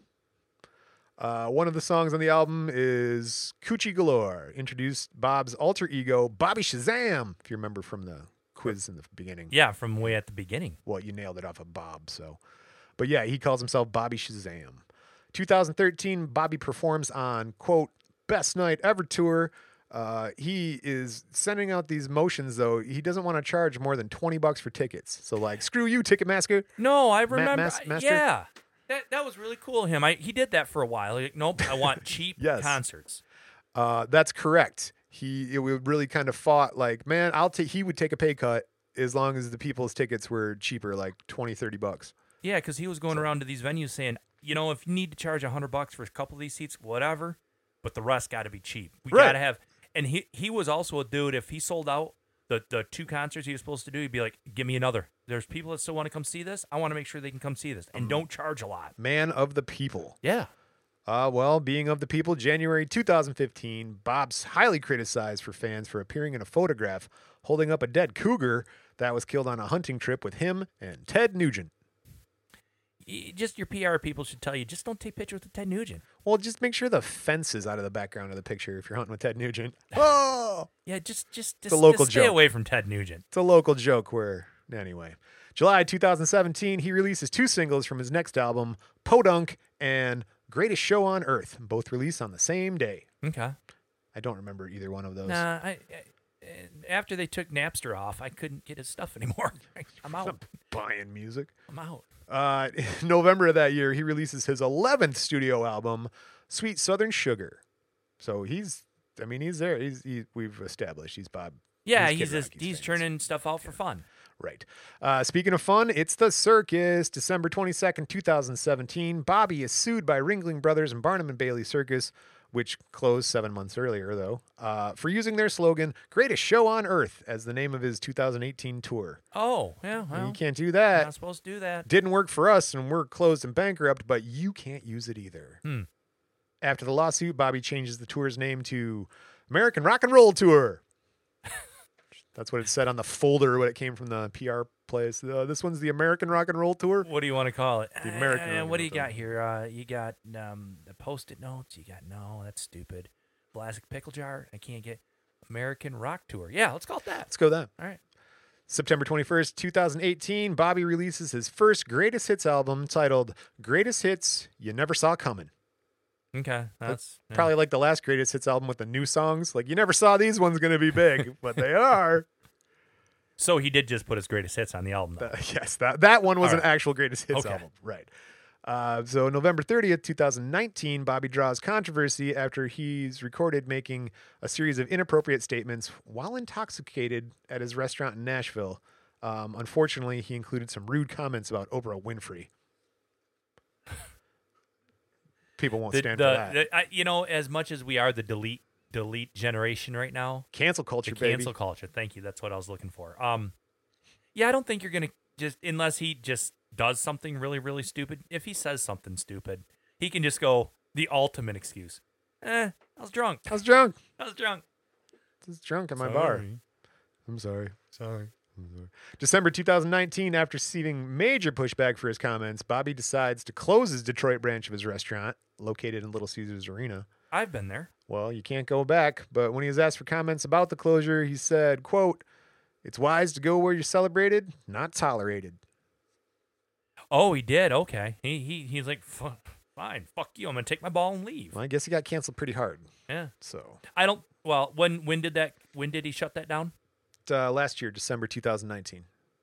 Okay. Well, I think they were also maybe not doing as well as he wanted him to, too, as well. I mean, it Probably worked out, this whole COVID thing hitting after that. You know? Yeah, he got out on a high note. Well, no, that was a pretty cool place. I went there. The only time I've ever been to Little Caesars Arena, right? The Pizza Arena, as I like to call it. Oh yeah. We had dinner there. It's fine. It's fine. Saw New Kids on the Block there with my wife. It's food. It was an amazing venue, man. Jeez, the seats are all good. We were in the upper decks too, and I'm like, I still could see the stage perfectly. And then Debbie Gibson was way on the other side. Still could see her too. It was awesome. Deborah Gibson. She likes to be called up, right? Miss Deborah. Right.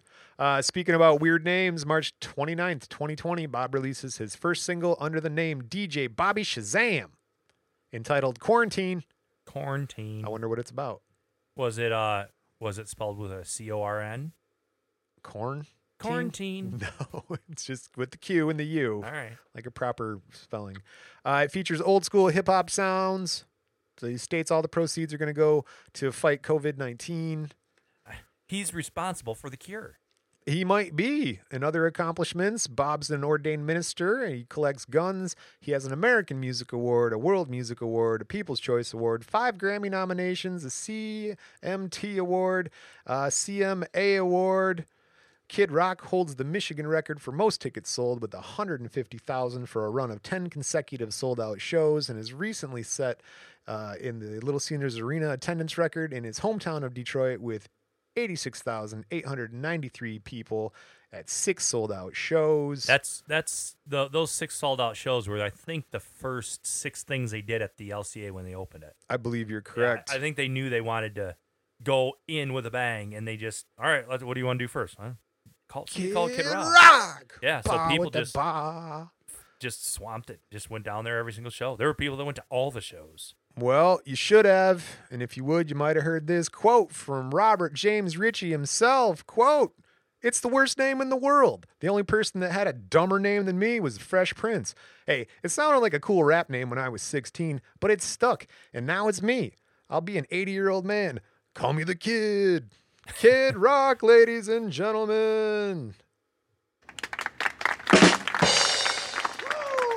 Buttons are hard, Bri. I put them all in there. Yeah, no, I like Kid Rock. I celebrate his entire album. The one. This to us, he's a local dude. It's not like we're hanging out with him later, but he is a guy that if you go down to the Union at Clarkston and hang out and great mac and cheese, great mac and cheese at the Union. Great mac and cheese. A couple good smoked items on the menu too. Yeah, that's right. They got some sausages and briskets. But yeah, man, no, you could. I've heard the rumors for years, like, oh, Kid Rock was here, or like you're saying on some of the lakes, like, oh, Kid Rock was here, and you're like, shit. Well, I don't missed him. See, no, I think the tone's wrong, Brian. I think Kid Rock was here. Yeah, Kid Rock was here. That's true. We're callous to it. It's local. Well, I've never met the dude. No. Never. My celebrity run-ins with the celebrities is very limited and sad. I got a couple stories from back in the day, but nothing about Kid Rock. The one that really gets me is that, what's his name? Harry Potter was hanging out at the Don Pablo's in Flint because he was dating that Flint girl. Oh, really? And I was like, dude, we're there. Like, we were there at the same time. Well, I think, didn't Tom Petty marry some chick from Flushing or something? I believe that's correct. Yeah. We're just going deep. I ran into Darren McCarty on an airplane once coming home from Vegas. Oh, yeah? He had a big thing of French fries covered in gravy, and he's walking around like he's half stumbling around drunk. It was the All-Star break for the hockey, when he played hockey. Drunk on carbs. Well, we started talking about sports talk, so that brings it back to let's talk about some feedback. Oh, we got feedback? We do have All right, feedback. that's what gives me the biggest. What do you say? Jason gets very whatnot with the question at the beginning. That's correct. That hurts his soul. That noise, I'm telling you, man. We got some feedback on YouTube. We got a YouTube comment about our Erie Canal Soda Pop Festival episode number 41. Check that out if you want to hear about a cool concert that kind of went off the rails. We got a comment from Lou Frost 2, says, I was there and I loved it. Labor Day weekend, 1972, smiley face emoticon. Oh, cool. He was there. That sounded pretty cool to me. All right, Yep. yeah. Man, we should have him call in. I don't know that he wants to, but that's fine. Can we stalk him? We could. Okay, we also have a speak pipe. Dude, if you guys want to go to our website, crimeandmusic.com, you can push a button and leave just a voice recorded message like this speak pipe right here. Holy shit, you motherfuckers are funny as shit. Brian is fucking great. Ben is one funny son of a bitch, and Jason knows his shit. I want to be like you assholes one day. Hey, Brian, why should I never trust a big butt and a smile? Ryan. That's an excellent question, young man. I Brian. didn't realize we tracked that young in our demographic, but Tell me you are not responsible for that. I at had all. nothing to Anything- do with that. I was not. I just get the email that says you have a speak pipe. That's not a plan. So I didn't do it. I don't Can have we- kids. Can we listen to it again? Yeah, if you wanna. Holy shit, you motherfuckers are funny as shit. Brian is fucking great. Yeah. Ben is one funny son of a bitch, and Jason knows his shit. I want to be like you assholes one day. Hey, Brian, why should I never trust a big butt and a smile? Again, well, okay, because if you do, you'll end up in a place that you didn't expect to be in a situation you don't want to be at. All right. Well, I want Never to. trust a big butt and a smile. Can we get a over under for the age of that person? Oh, sure. Yeah. What I do you mean, think? listening to it twice, I think I'm assuming what everyone else is assuming that somebody wrote that out for a little kid to read. Oh, yeah. No, there's And parents that's involved. some parenting, high level parenting right there. I love it. I love it. Listen, I just had my kids watch Deadpool with me the other day. I just went through Deadpool 1 and 2. That's hilarious. Right. And it's different when you start watching them with your kids. You're like, oh my God, should they be watching this? This is so bad. Deadpool's girlfriend is so pretty. And so I'm guessing that kids Deadpool's pretty before he gets burned up or whatever. 8? The vacuum chain. No spoilers. 8, I think you're right. 8, over under I don't know. I have no idea. 8.5 Wow. to put it in betting terms. Well, all right, guys, that pretty much wraps it up for another episode of Crime and Music. If you want to show your parenting skills and leave us a speak pipe, I've said it 3 times in the last 3 minutes, go to crimeandmusic.com. Check out all of our old episodes. You can sign up for a newsletter. There's all sorts of things to do there. Click some buttons.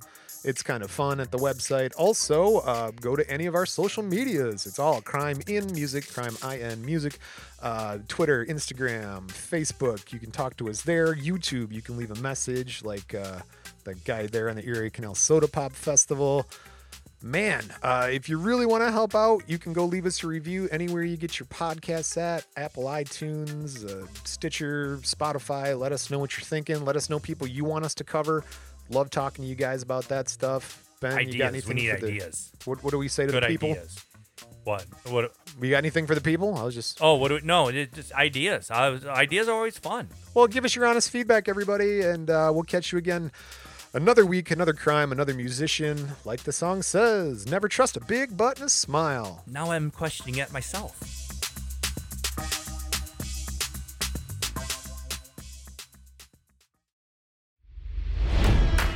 It's NFL draft season, and that means it's time to start thinking about fantasy football.